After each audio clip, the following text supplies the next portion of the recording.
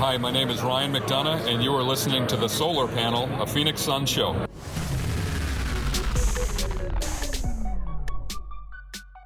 The 200th episode of the Sun Solar Panel podcast. That means that we have spent roughly 200 Saturdays together, gentlemen.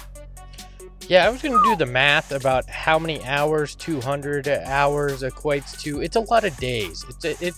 It's just short of 10 days. Do you guys realize that we've spent 9 some odd days of our lives doing this show? Greg is regaling us with his math skills with a Z. That you got to put a Z on the end of that one. It's pretty easy. It's pretty easy. 200 into 24-hour days is roughly around. Wow, good for you, Greg. It's real easy when you do the math. You go, oh, so 20 divided by 10, and there's 10. 4 separate hours. Not there, so it's at least 10. So good job, man. Hey. Yes, I'm very happy that we've been around for 200 episodes. It's amazing that we have figured out ways to talk about the. I think we have more episodes than wins for sure for the team. Yeah, by far. And we only do one a week. What are we looking at? I mean, there was a 19-win season, a 24-win season. I mean, we're well beyond. Well beyond how many wins we've seen compared to episodes we've done. The Suns have a lot of catching up to do to catch the number of episodes we've done. So, yeah, but we are working hard. We're always here. We're here for you, folks. We're not fading out. If we haven't faded out yet, we're not going to be fading out in the future. You're going to see Greg with his gray hair matching me in some years in the future. I'll probably start forgetting who I'm on the phone with in the future, but we'll still be potting. We're still going to be potting. By the way, TC Pratt in the chat tells me my math is terrible. It's 8.5 days. So, what do you want? I'm not a mathematician. I was giving him the benefit of the doubt. I went to the University of Arizona. It's not known for its math in the program I was in. So, media arts is not a mathematician program. I'll tell you that much. So.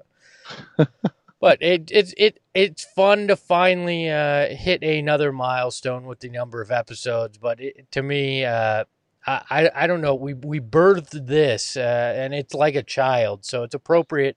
Father's Day is when we record. So Tim is a father. After all this, Tim is a father. He's the father of the solar panel. Well, and he's dealt with us, which are basically two petulant children the entire time he's done this. He knows what being a dad is. This is like being trapped in the car with your 2 kids in the back seat, and they're arguing the entire time, and Tim's basically sitting there saying, I will turn this car around if you don't shut up. I'm a dog. No, Tim just gets up and goes to get coffee when he's tired of listening to us talk. He doesn't tell us to turn the car around. He's just, I'm going to go get coffee. I will turn this car around if you two don't stop fighting. We won't go to Wally World, all right? Or Disney World, where the Suns are going to go at some point, maybe. I don't know. This whole thing seems like it's tap dancing on the head of a pin, quite frankly. And I'm not 100% confident. Well, it's just funny that the bubble is none of the players or coaches or trainers or anything like that can leave the bubble ever. Or you have to do a 10 to 14 day quarantine if you ever did. But, Disney employees? Yeah, you guys can go home every night. Well, that's cool. And they're like, well, we don't know if older coaches are going to be able to be there or not. Like, this whole thing is in a very precarious spot. It is amazing to me that the whole Kyrie thing came and went pretty fast. We haven't heard much more about that group of players that wasn't happy, but that's not necessarily true. There's a lot of work behind the scenes, and I think that the league has shown that it's listened to the concerns that were brought up by some of those players. But, at the same time, the league has a lot that they're dealing with right now. So I think that a lot of those concerns will be addressed after. A lot of cash money on the line. But that's kind of what I'm impressed with is Major League Baseball. We've heard all their dirty laundry every step of this way, right?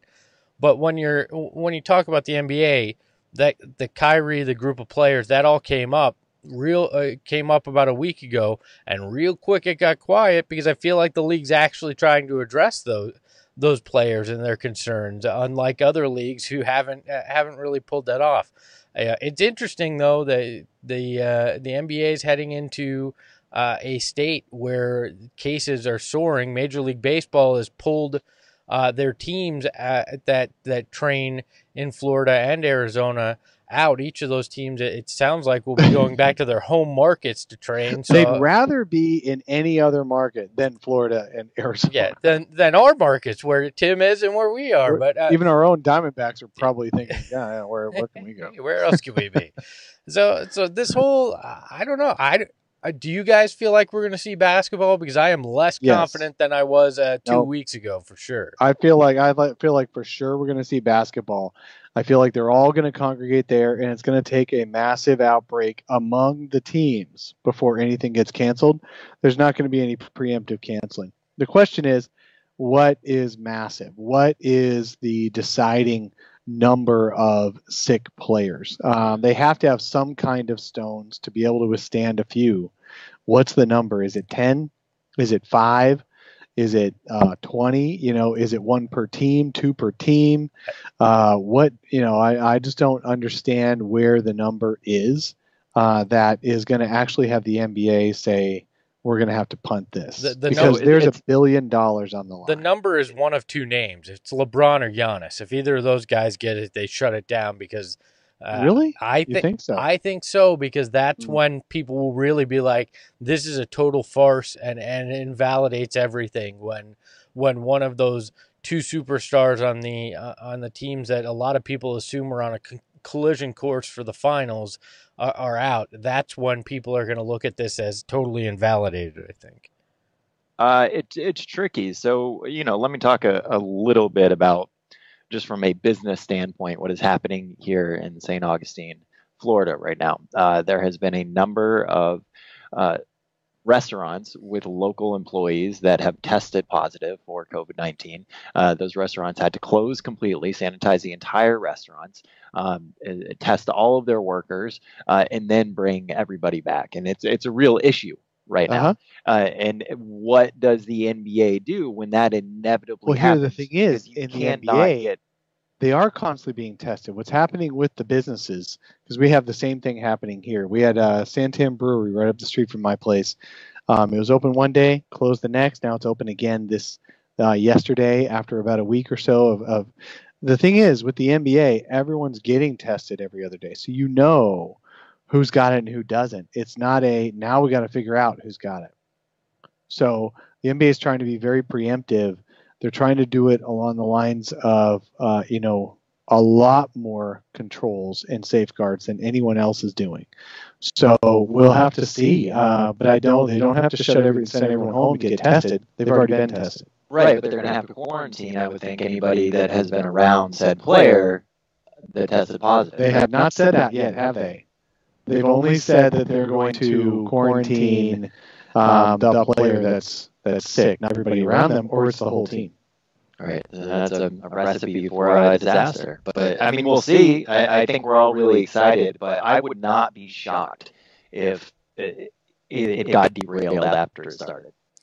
I think that's a bigger disaster than if they simply decide to just not go in the first place, though.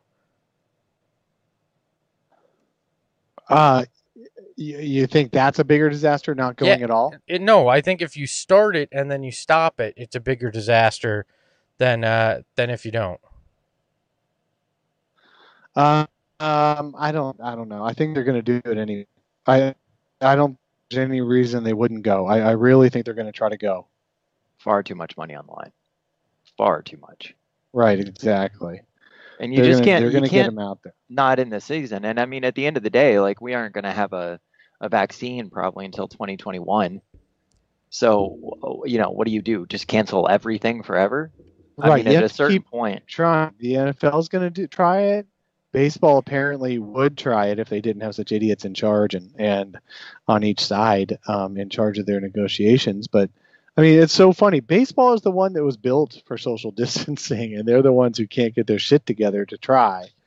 When football and basketball are going to try their butts off to get in Right. there. It's like really, tennis. It's a great social distancing. It's just going to happen. It is. Nobody's close to each other except when you get on base. And then you can still, like, they can just say, hey, you can't hold me. You can't hold me on base. Baseball, no throws to first. Baseball basically screwed themselves. They should be playing starting next week. It should be, they should be dominating sports talk right now, and they are, just for all the wrong reasons, because they couldn't get out of their own way. And that's, again, you're encouraged by how smooth things have gone for the NBA, but I get, at some point you have to accept what the risks are, but I wonder, it just feels like something could catastrophically go wrong with this whole plan. The only reason they're pushing so hard is because of the money. I mean, if revenue was still coming in, and they had the choice to play or not play, they're not playing. The only reason they're doing it is because of the money sitting on the table. And I mean, the only reason those waiters and waitresses are going to work is for the money. Yeah, we know. Yeah, and it's just, like, but look, I mean, let's not. Can we state anything more obvious? The only reason I've ever had sex is because I have a penis. I mean, yes, of course they're playing because of the money. I hope there's that's no not other the only reason to play. Your two kids just got really insulted on Father's Day that you said that's. Well, they're not my 3 actually, and they're not listening anyway. You have 3 kids? Jeez, Dave. Oh yeah. Yeah, I mean, it's true, Greg, that the reason I go to work is for the money. Yes. Yeah. But the point is, but you're working from your home office. Me too. You're not, I go to work for the money too. You're not risking your life potentially to go do that. Construction workers are. Yeah, I know. People are doing anything, but that isn't sitting behind a computer. If I had a different job, I'd still be going to work for the money. But most people that are doing it are essential. NBA players are not essential. We're putting people in a bubble for our own entertainment. Look, Greg, they're doing it for money. Stop acting like this is newfound information. But people like to act like sports isn't. The dirty secret about sports is it's always about money. It's never about the fans. Like we all it's never. But they do it for a living. That's their job. It is for the money. I get it. No surprise. This is no secret. But I feel like some of these players, and we saw it. Some of these players are coming out and saying they don't care about the health side of this. They just care about the money side of this. And this bubble isn't as safe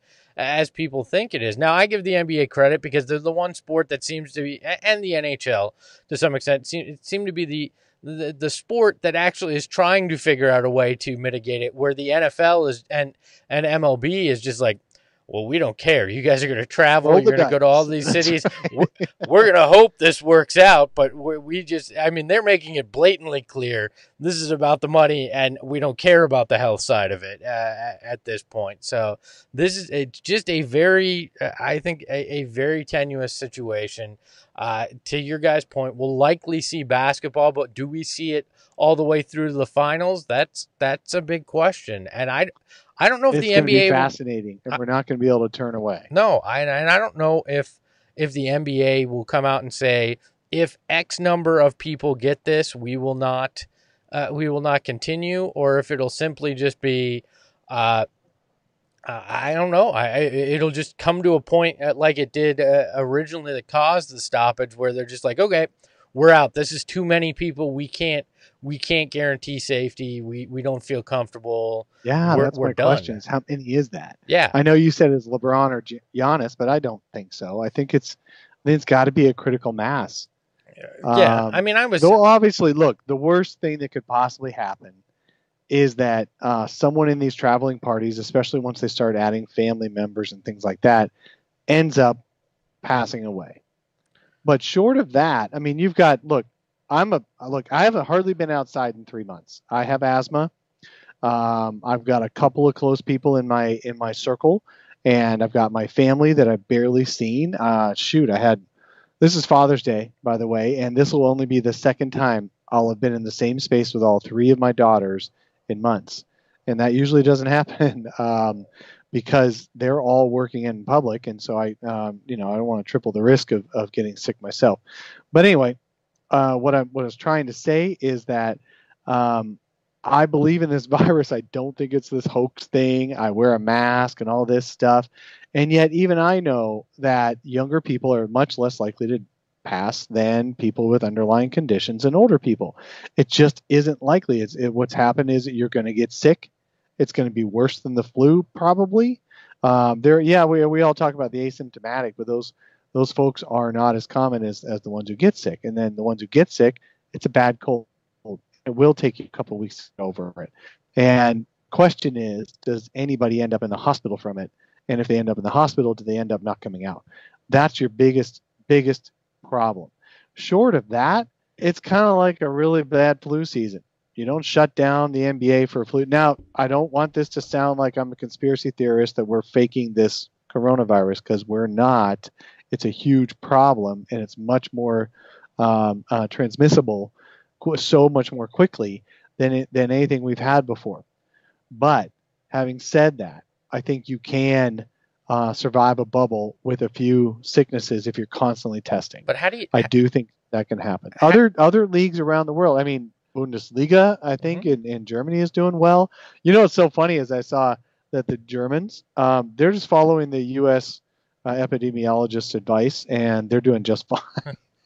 Well, if it's only a we could country do that. that doesn't follow our advice. I wonder, how do you handle the older coaches though? Is it just, hey, if you choose to do this? I think the coaches are going to have to sign a waiver. I mean, that's what I feel like it'll have to be. But I feel like these coaches are going to have to do something extra, because the league seems to be hesitant and rightfully. Wear a mask? I don't know. Maybe wear a mask, but I don't know if it'll be an extra strong waiver, like more legalese in there than everybody else. Because they seem genuinely concerned, and rightfully so, for guys that are 60, 70, 65, 70 that are in these coaching ranks. Popovich and Alvin Gentry and Mike D'Antoni, all guys that seem to be tied back to the Suns, in one way or another. But I understand the concern, because they are. Even if they're healthy right now, they are in the population that's most affected by this, and could you imagine, God forbid, one of these guys gets it and something serious happens with them? Who knows without what could come of all that? So I think they're going to have to make the choice, and there's going to be a lot of legalese. I mean, there's going to be a lot to cover them, and I guarantee you that every one of these coaches is going to sign it, because you know what, unfortunately, it's a world of sports, and unfortunately, this becomes a how tough am I question. True. This is the big problem with all this, is that you're going to have everybody, if for players that don't go because of the chance of getting sick, they're going to get vilified. Rightfully, obviously not rightfully, but consciously or subconsciously, they're going to get vilified. It's a pipe laying contest, and I really think that these coaches are going to all sign any waiver, and then they're not going to be as protected as they should. They're not going to wear masks because they have to be able to yell out to the players during the game. I did read something where only people in the second row are going to be required to wear masks, coaches and players and supporting staff and all that. But first row people are not. Which is hilarious, because the people in the second row are already socially distanced and not going to be dealing with people. Well, and then they're going to allow players from other teams in there. I don't know if they're going to be required to wear masks while they're in there. But I love the One Ring. Have you guys seen this, what is it, Out-Bre or something like that, some brand? Yeah. The One Ring that's supposed to, it's a ring that's supposed to be able to predict up to 3 days in advance your coronavirus symptoms. How is that possible? I think this is such a scam. It tracks your biometrics, and it can look at fluctuations of your temperature over a period of time. But it was just invented in the last few weeks? Because I've never heard of this thing before. It's been around for a couple of years, and they realized at the beginning of this, based on a small sample size, that they could predict based on the pattern that most people go through and the fluctuation of their temperature when they have coronavirus, that with 90% certainty they could predict in 3 days earlier than other ways that these people had coronavirus. So that's how they're going to utilize these. It doesn't sound like they're going to require players, but and Vincent mentioned just in the chat, but did you see Gerald Green's joke about this? Gerald Green is missing his ring finger on his left hand, I believe it is, and so he said, well, I guess I can't play. I don't have a finger for the ring to go on. And he actually... Look, you're not getting married to the bubble. You can wear the ring on a different finger. Well, he actually lost his finger because he wore a ring while he was playing basketball when he was younger, and it caused him an issue. So, I think that at least he has a sense of humor about. But I mean, it is interesting. You think that some of these players would want to wear that just to be aware. It'll be interesting to see who does. And then the other thing is apparently other people in the bubble are going to have to wear proximity monitors. So if they get within 6 feet of another person, those are options. I think it's actually the Disney employees and other people that are inside the bubble that are going to have to wear it. I don't think they're making the players wear it, but the employees that'll be around. I mean, they are taking precautions to try to minimize it. So I do love that it came up in the chat. I love the idea of, the doctors have kiosks that roll around and do in hospitals, so they can reach more emergency room, more beds with their diagnoses. Can you imagine someone with a mask pushing around a kiosk with Mike D'Antoni's face on the monitor and coaching from a distance?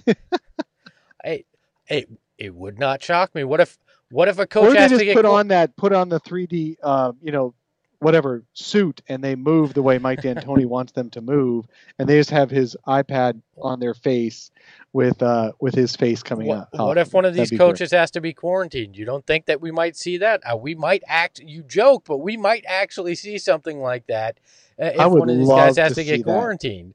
Like that. And just watching the person push it around. Turn this way. I can't see. Turn this way. This is going to be one of the most fascinating things we have ever seen in sports. And I know I've said it on the show before, but I want a Hard Knocks Last Dance style documentary made out of this, because we will likely never see anything like this again. And it's going to have so many behind the scenes stories that are going to be more fascinating than probably what we even see on the court. I am, from a social experiment standpoint, this is going to be one of the most unique things that we've seen. And as long as everybody stays relatively healthy, it'll be great entertainment. The second that goes the other way, we're gonna have to figure out things for sure. Man, I really want to see a documentary where we can see how much time these guys spend together. They're in quarantine for the first 6 weeks. It's not even families or friends. It's just the players and coaches and trainers and stuff. And man, they're going to be spending 24/7 hanging out with each other, smoking cigars like Michael Jordan in The Last Dance, playing cards. Tons of poker going to be played. They're going to go through a lot of decks of cards. How much money are players going to lose gambling with each other? Yeah. But also, how many new super teams are going to be formed? That's true. I mean, you've got, it was the 2012 Olympics that, shoot, I forget. Anyway, most of these Olympics have had super teams kind of formed during them, because that's when players do hang out together for periods of time.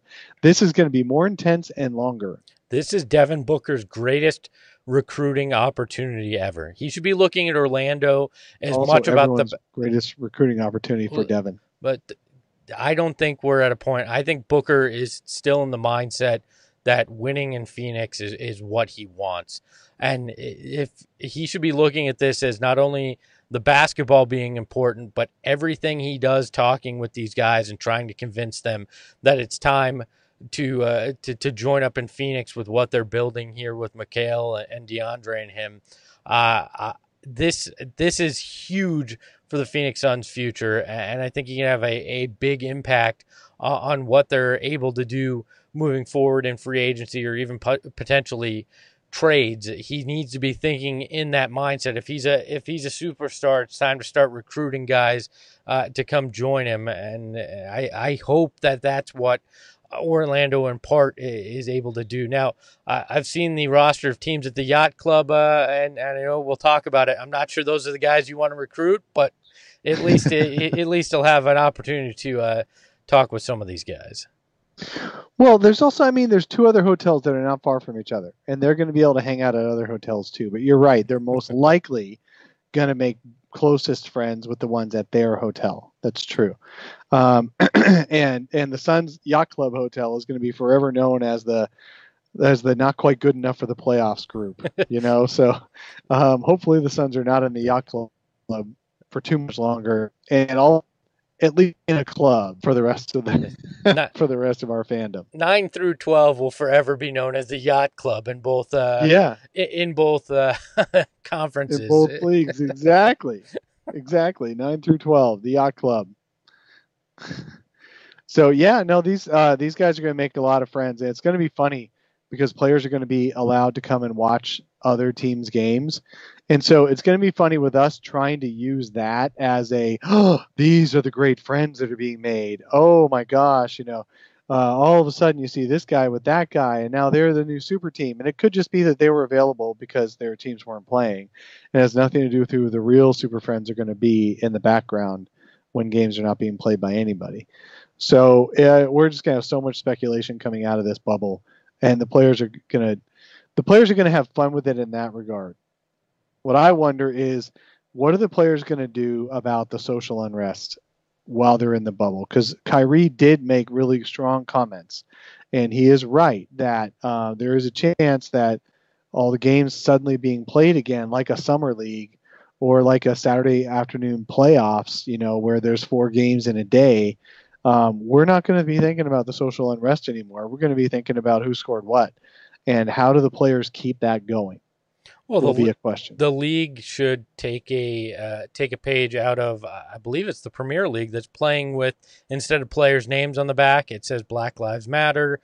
There's an opportunity, since you're not going to have team courts likely, at least for this beginning phase. It should be utilizing court space to promote messages of equality. There's all sorts of things that the league needs to step up and do to keep this at the forefront, even when games are going on. Because I'm sure warm-up gear too. Yeah, you're not going to have as many eyes on anything else as you will the NBA when they come back, and it'll be people of all different mindsets. So if you're going to have an opportunity to be front and center there, and I assume that's part of what the players are trying to include in whatever this final agreement with the league looks like on how things come back and what they're going to do. I guarantee we're going to see things like that, because this has always been one of the most socially conscious leagues in sports, and I don't think they'll miss the opportunity to try to have an impact. Yeah, I'm really curious how that's going to play out for sure. Hey, let's talk about Ricky Rubio a little bit. Okay. So Ricky Rubio, the Suns tweeted this out. I thought it was pretty interesting, and I'd love to get your guys' thoughts on what kind of impact, if the Suns do move on, that he could have on the team. So since the All-Star break, Ricky Rubio ranks number 1 in the NBA with 10.4 assists per game, and third among steals at a little under 2.5. He's had 10 games with 10-plus assists and 1 or fewer turnovers over the course of the season. First in the NBA this season, and tied for the most in Suns history. In this season, the Suns also ranked first in the NBA with 27.2 assists per game, which is the most in franchise history since 1993-94. If the Suns do make it past or make it into the postseason, what kind of impact do they need to see from Ricky Rubio?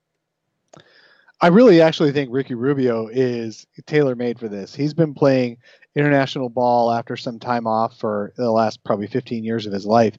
He knows all about this, and he knows how to manage his body. He doesn't play with incredible athleticism, although he does have quick hands with his leading third in the league in steals. I think he's tailor-made for this. I think Ricky is going to be, if the Suns win some games, especially their first 3 games are the important ones. If they go 0-3, 1-2, they're going to start just playing the kids, and everyone's going to sit, and it's just going to be summer league all over again. But if they win 2 or 3 of their first 3, then all of a sudden these games kind of matter a little bit more. So it's that first 2 or 3, and Ricky is going to get all the minutes he can handle those first couple of games to see if he can lead the team to wins, and he is tailor made for it. This is this is Ricky's right up Ricky's alley. These other guys are not going to know how to do this, but this is basically summer basketball for international play. It's perfect for him. Outside of Devin Booker, Ricky Rubio is the key player in all of this.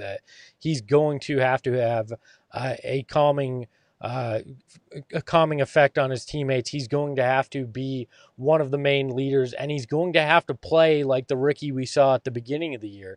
This offense is pretty good. Or after the All-Star break, man. That's true. That's true as well. There was that lull there around December, January with him. But if you see him play like he did after the All-Star break, beginning of the year, where he really gets in a flow with this offense and he can really get his teammates involved, that's when maybe 7-1 isn't out of the realm of possibility with what this team can do. He's going to have to bring out the best in his teammates, and we know how important point guard play is. If there's any team in the NBA that understands that better than anybody else, it is the Phoenix Suns, based on how we've seen basically G League level point guards come through this town over the last few years and actually start games. And arguably, when Ricky Rubio goes to the bench, you see just how important a point guard is as well. So I believe Ricky Rubio is the linchpin to the Suns doing anything in this new postseason pandemic, whatever we're calling it, the Orlando bubble.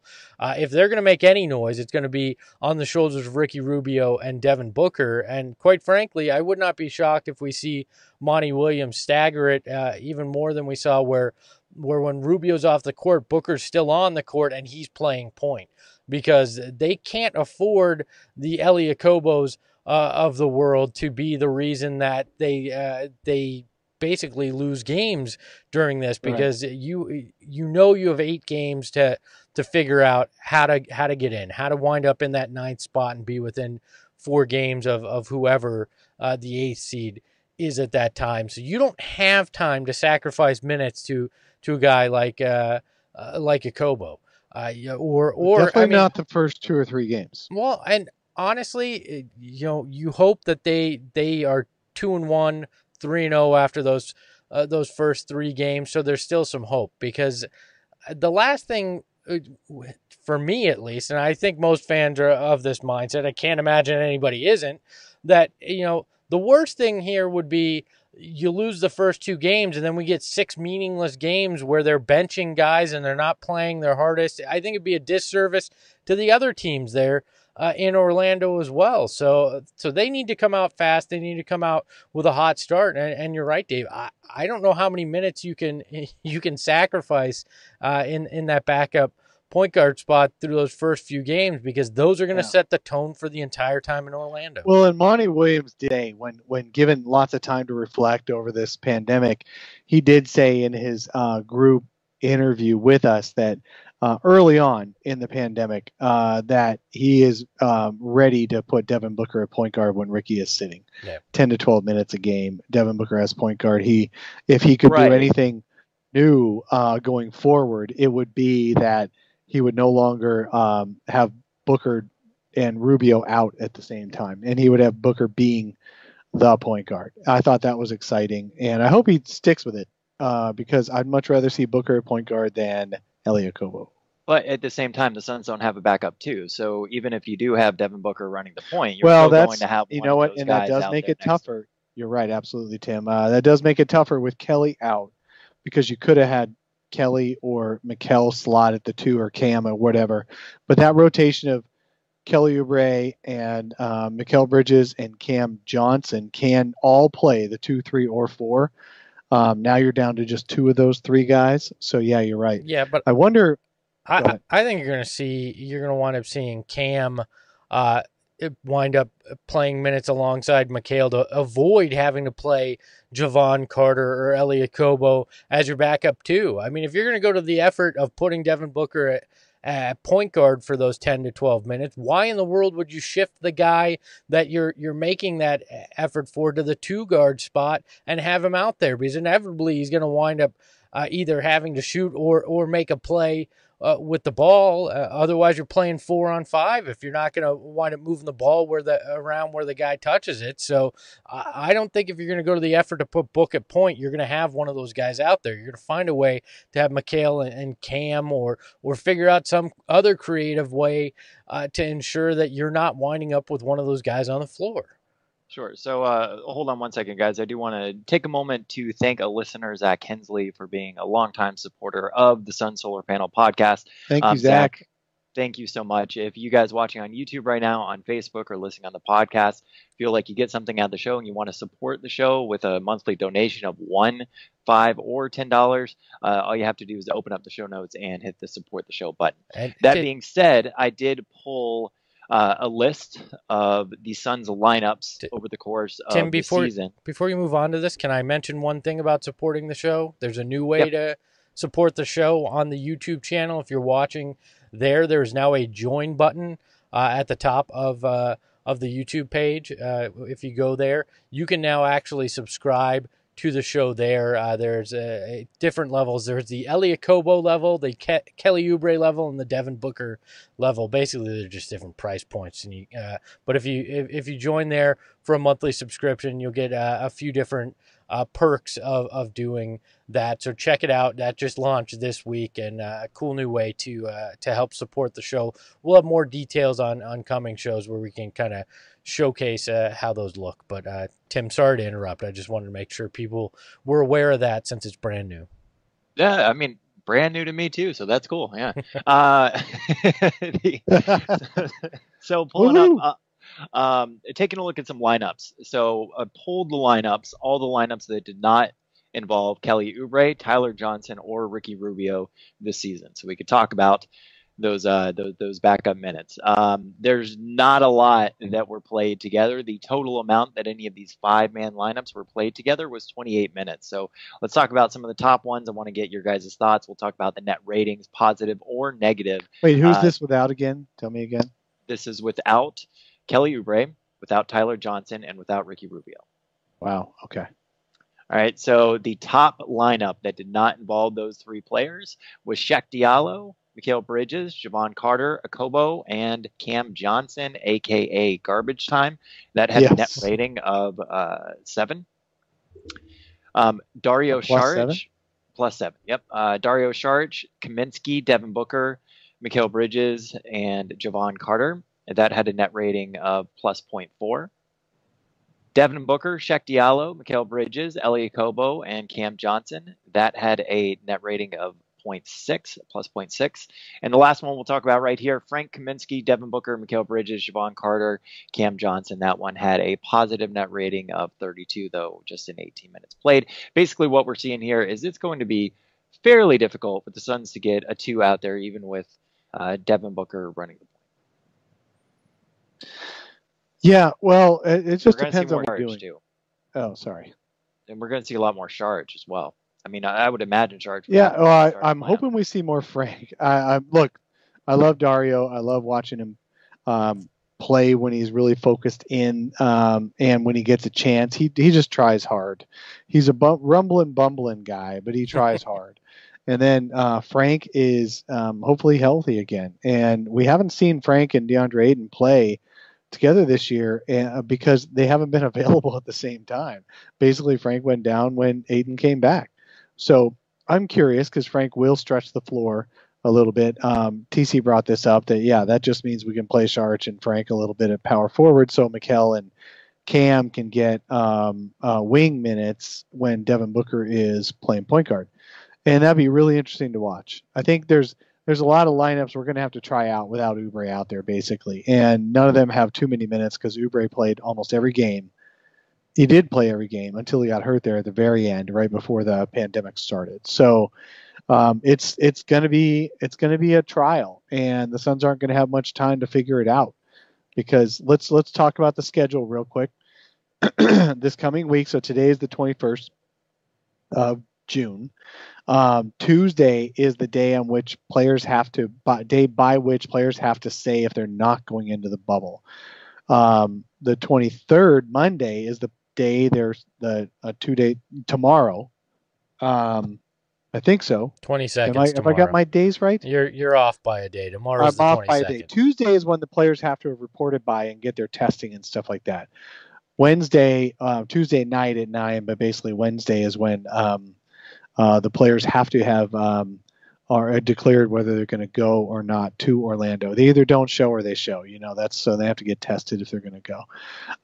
And then the next day is when the transaction window opens up, so teams can replace those players. Well, there's not many options out there right now for the transaction window because this is not an off season. This is just pick up your 10-day guys. So you're talking about the level of the Jonah Bolden types. Joakim Noah is probably already committed to the Clippers. Anthony Tolliver is committed, sounds like as of yesterday, to the Grizzlies. So there's going to be guys like that, which is basically not the dudes you want replacing your real rotation players. And the Suns are going to be stuck a little bit there if any other Suns players besides Oubre decide not to go. I don't think anyone else is going to decline, but we haven't heard a single word from Dario. I'm curious if Dario is going to be in town and play, or if he's just going to. He seems like the kind of guy who's not going to care. He's going to care more about his health than he is going to care about his "I'm a tough guy" reputation, and so he might actually. That's the one I'm on the fence on whether he's going to show up, but it looks like everyone else is primed, and then we'll see who gets. With a haircut like that, it's pretty obvious Dario Saric doesn't care if he has a tough guy reputation or not, right? I think the hair goes. He went, nah, I'm good. I don't care if I look tough or not. To your point, though, you're talking about not much time to figure this out. I think one of the underrated things about this hiatus is it's given a guy like Monty Williams, a head coach like Monty Williams, the time to sit there and look at tape and try to figure out lineups and think about those kind of things. So unlike other years where you had inexperienced head coaches running the Suns, you have a guy that's been in the trenches, that knows how to do this and has had a lot of time to strategize. So I hope that is a benefit where he already has a lot of ideas on how these rotations are going to look and operate, and that he's studied. Fortunately, no time to test them, right? Well, that's true. That's the bad part. I mean, you can kind of, lineups are matchup dependent as well. I mean, Mm-hmm. Yeah, well, that's very true. I mean, you can't anticipate what other coaches are going to do. If Monty has proven anything, it's that he matches up his lineups to his opponents. Yeah, that's what he's done this year. And they also technically don't even know who their opponents are. There's been rumors about what it's going to be, but we haven't seen an official word on what a schedule is going to look like. So you haven't had a whole lot of time. I heard they want to be able to put the schedule out by early to midweek. Yeah, which you hope would be the case, and you'd hope that the teams have had kind of an idea, but still, that's a hindrance because you haven't been able to prep as to what those first 3 or 4 games you're looking at will be of those 8. Now, have we gotten any word on just the amount of friendlies that'll be played ahead of time? I heard they're allowed to play up to 3 intra-squad scrimmages the week before games officially start. And I think it's only against teams in your hotel, if I read that correctly as well. Did you? Yeah, to try to limit. Are they going to play in like one of the ballrooms in the hotel or something? They might. It wouldn't shock me. This is just weird. So yeah, I'm sure there's probably a little court outside the yacht club that they got to go play on. Outdoors. Yeah, outdoors. So. I mean, I wouldn't mind seeing some park ball.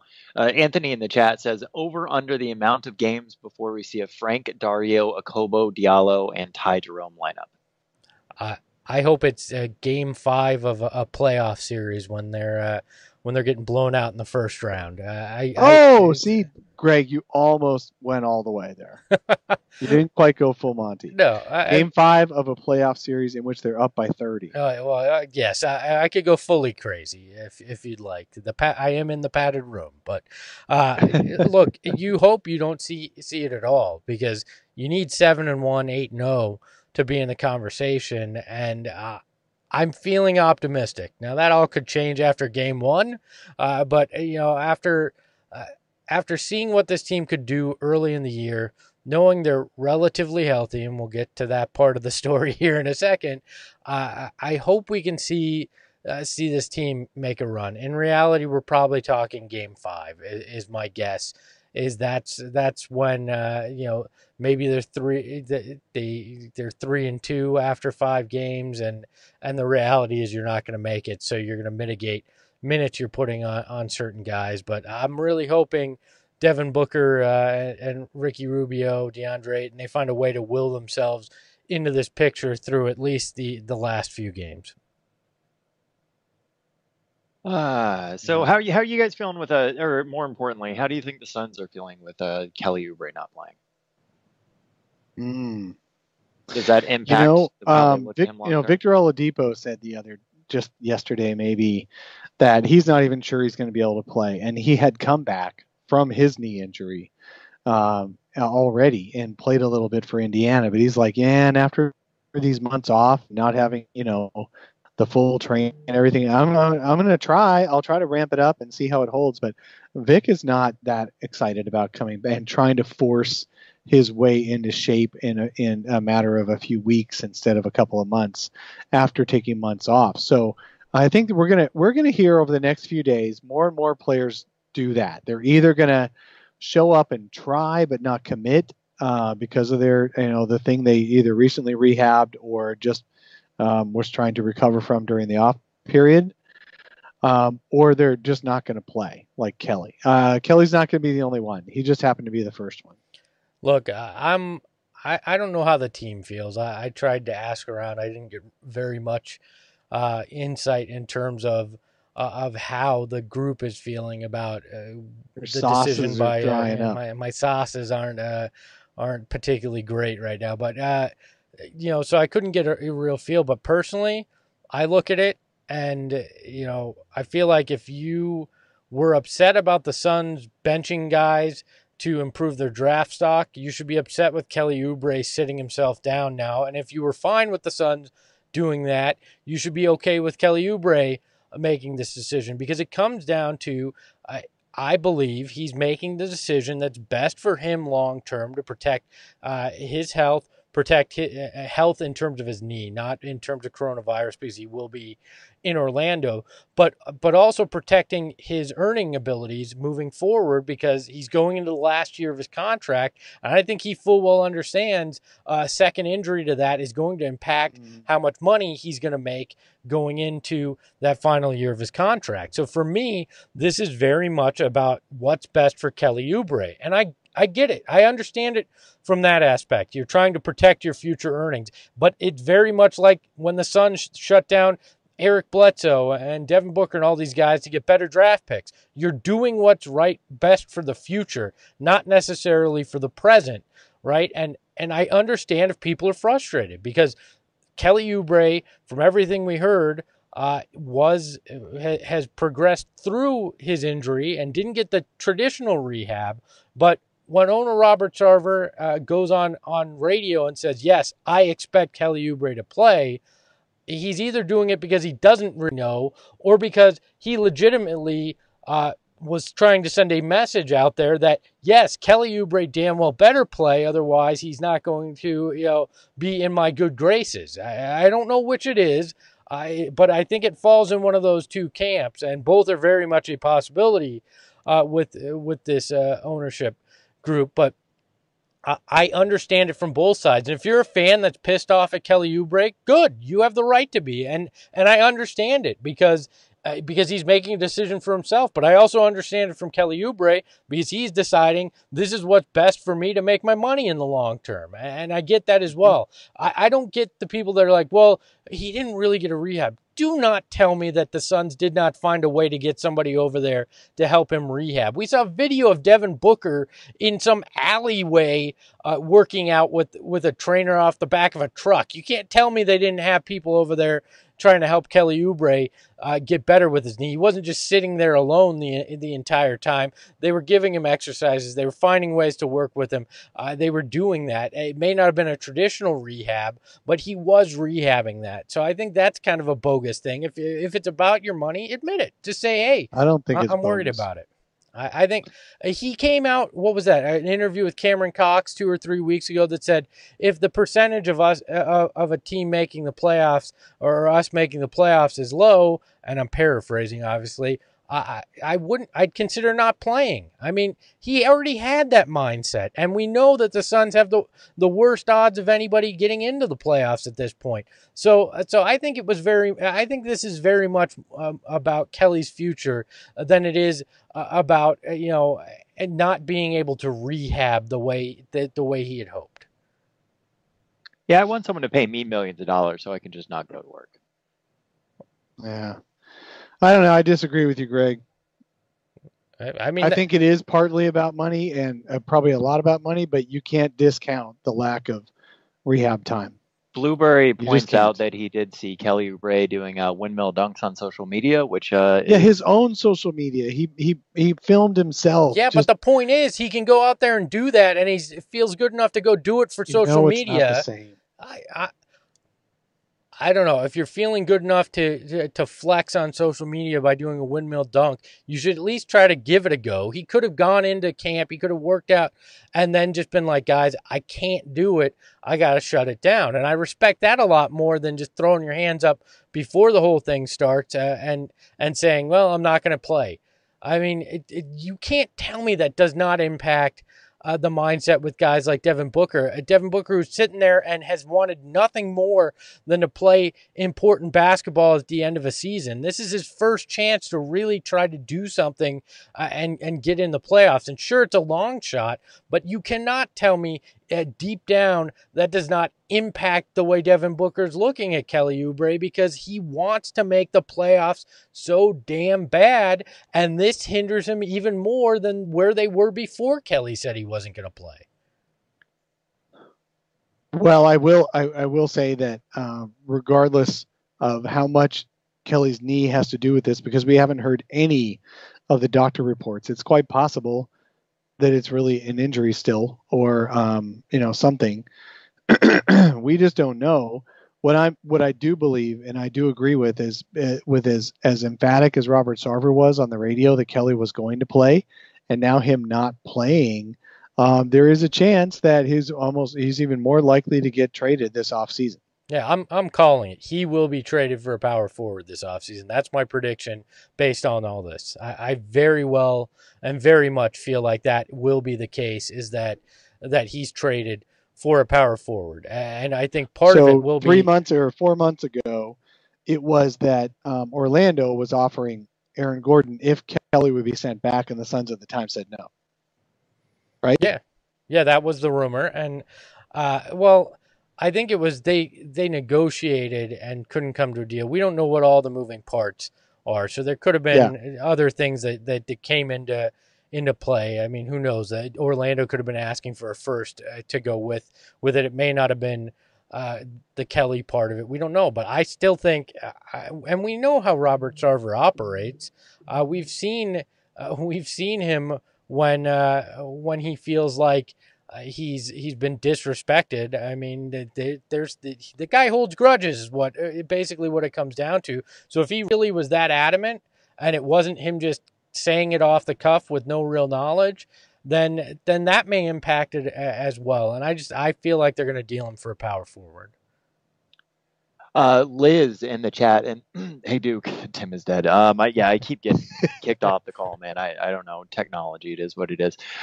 Liz says, I agree. I was okay with sitting Bledsoe for a better pick, and I'm okay with Oubre sitting to get healed better, especially if the Suns don't have a chance. It's one of those things you definitely want to trust a player when they say that they are, rehabbing because they are not quite feeling well enough to play. At the same point, it is sports, and there is a team mentality. You have a player that is choosing not to play, and the Suns need winning players. And, what does this say about Oubre? It can go either way. You can say he's doing this now for his career with the Suns later, maybe.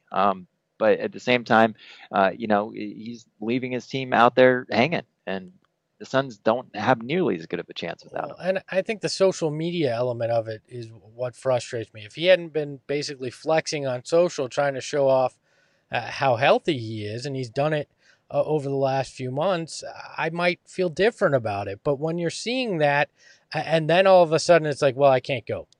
And it's not even I'm going to try and I'm going to work out with the guys and see how it feels when we get back out there and working with the trainers. It's just I can't go. Well, that's the more frustrating part to me. I get it, and I understand protecting your money and doing what's right for you. And I was in favor of the Suns doing that to get a better draft pick. So I get that side of it too. It's just I think the social part of it is what frustrates me the most. Is you're trying to show off that you're healthy, and then you're not even willing to try to give it a go when the guys come back. Like Kelly is going with the team to Orlando, so he is going to be there as moral support. He is still supporting the team, so I don't think he's checking out from the team. No, I don't think so either. I just think it would have gone a long way for him to go, I'm going to try. Because let's be honest, and we'll talk about this, but there's not exactly a guy out there they're going to sign that's going to make any difference. So him saying, I'm not going so they could have a slot to replace him isn't helping their chances. I think it would have gone a lot more of what if we went a week after this and they go, well, Kelly played and worked out with the guys, was with the trainers, and it just doesn't seem like he can actually give it a go. We're not having this conversation. We accepted at that point because it was a decision that after the medical staff and after trying to go, it's made, and we go, okay, we accept that. I think the problem here is we've seen him on social, and this seems like a decision that he made, and then the comment he made in the media a few weeks ago, you added together, and it just feels off. It doesn't feel as genuine as it might have, and that's the problem, I think, that will be with fans, potentially with media, and potentially with ownership and his own teammates. That's where the problem comes in. If he had been radio silent, came in after a few days with the group, and they said we're shutting it down, nobody thinks twice about it. Oh, whoa! I thought you were going to go a different way. If he had been radio silent this whole time and now shuts it down, that would actually show that he's got a rift with the team. I think he's been communicative with the team, and he's going with the team to Orlando. So I actually don't think that's as bad. I mean radio silence with the media and on social. I don't mean not talking to the team. I mean, this is Kelly Oubre. Kelly Oubre is never silent on social. He's always posting something. That's just who he is. Part of the problem. If you're showing off dunks and all these things, and before you even get into camp, before you're even really seen by team physicians, all those things, you just say, I'm not playing. That's a problem to me, especially after the owner comes out 2 days before or 3 days before and says, yeah, I expect him to play. It all just adds up to something doesn't seem right with it. It doesn't feel genuine, and that is a problem. There is something that doesn't feel genuine. I'll give you that. And so we gotta wonder how this is going to play out. And it is frustrating if it does play out this way. Maybe we just got PTSD and we're just worried over nothing. But if it plays out that Kelly Oubre gets traded this fall, that's kind of a sign that the Suns haven't gotten any better at player relations. Yeah, well, I mean that's true as well. Well, guys, we're coming up on the hour. 200 episodes, which it doesn't really sound like a lot until you think about 200 Saturdays or Sundays together. Or Wednesdays. We've done some Wednesdays. A couple of Wednesday shows, but regardless, it's been a lot of fun, and I can't thank both Dave and Greg enough, and everybody that's been supporting us over. I guess we're looking at 4 seasons now. Almost full of 4. It'll be, I think. Part of 4th. Yeah, but it's been 3 3 year rounds, I think. I think somehow you guys have become, outside of a friend I've had since kindergarten, the longest friendships I've had, and that's Wow. insane. So That's really sad. yeah, it's mostly because we don't see each 'Cause I'm other really in not a person. good friend of yours. That's really sad. I know. It's because we never see each other in person. We only spend an hour talking to each other, and we can hate each other and while we're talking to each other. So I think that's a way to sustain a relationship. That's marriage advice. Only see each other once a week and do it via Skype, and you can last That's marriage 200, advice. 200 episodes Hey, with your significant think other. of all like the Suns Twitter beefs that we've lived through. Well, and This launched long. too. I mean, Yeah. we grilled a lot of that beef ourselves. Let's be honest. All right. Oh, I it's- love Suns Twitter. well, okay. It's been quieter since the pandemic, but wait till the Suns start playing again, then it'll ramp back right back up. What's been this is impromptu, so we may not have thoughts on this, but what's been your favorite memory of the 200 episodes? Wait, top memory of the 200 episodes? Yeah, what's your favorite moment of us doing this for 200 Saturdays, Sundays, whatever days? Dude, I'm old. I don't have any memories of anything. So I think my favorite was when we got Eric Bledsoe on the show, and he admitted So that the one that Dave and I weren't on. exactly. That was my favorite. My favorite memory was the one where I was the only one on the show. Let's be honest. Eric Bledsoe admitting before he was traded from the Suns that he was pissed off at the Suns about being benched was a pretty good get for us. But I think the trial of Ryan McDonough, it will forever, even if we do 1,000 of these, will forever be one of my favorite memories, because The trial of Ryan McDonough was fun. it was absurd, and we had to goof off a little bit and showcase the fun that I think is. It's is a what real this shame show's we about. weren't on here when the trades of 2015 happened. Yeah, okay. We should, we could go back and do a retrospective on that. We still have a lot of time before basketball's played. We could do a retrospective on the craziness, the chaos that was that trade How deadline. about we do it as if it's unfolding in real time? We act it out as if it had not happened yet, and it's unfolding in real time. That was the trade deadline where it literally broke Woj, right? Didn't he have? Yeah, Woj said, "Oh my god." Yeah, that was his only. That was his tweet. Like right as the deadline ended, all he said was, "Oh my god," and then there was a flood of. The Suns have traded a third of their roster.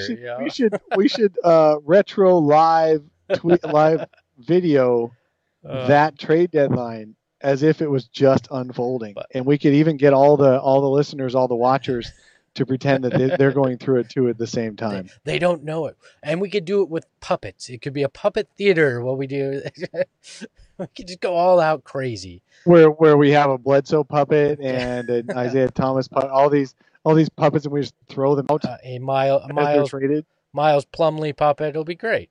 It'll be fan-friggin-tastic. Now, oh, look, here we go with just Espo on the screen. This is wonderful. That's because Tim dropped off. So I put you just up on the screen here in a second. So that was your favorite part of doing the 3-man solar panel was when you did it yourself. My favorite part of the show awesome. is me.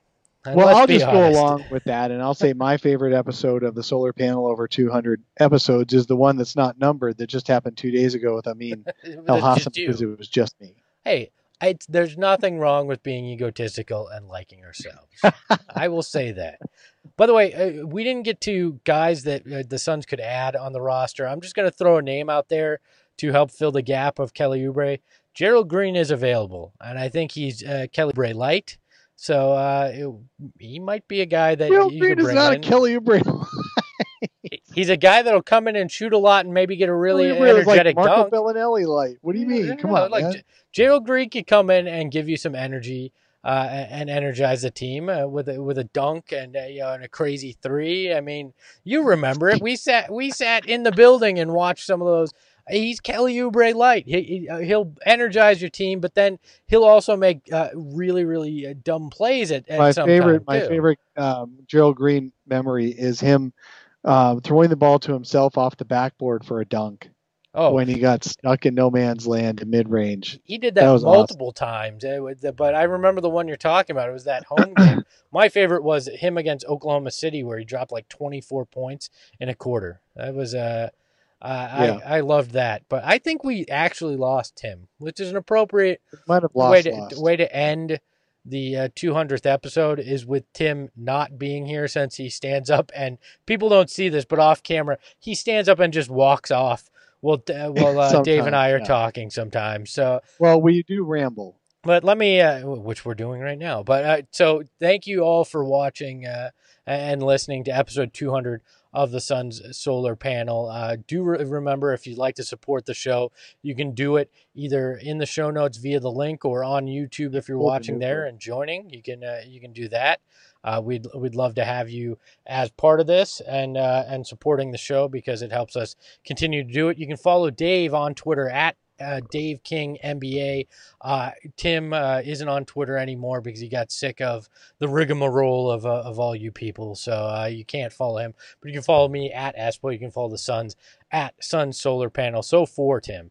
And Dave. happy Father's Day to everybody out there who is a father figure, has a father figure, or will someday be a father figure. How about that? Hey, all of us, Robert Horry was our daddy because he punked Suns fans numerous times. So, so you can happy Father's Day to Robert Horry. Robert Horry, happy Father's Day. You've been the Suns' daddy for years.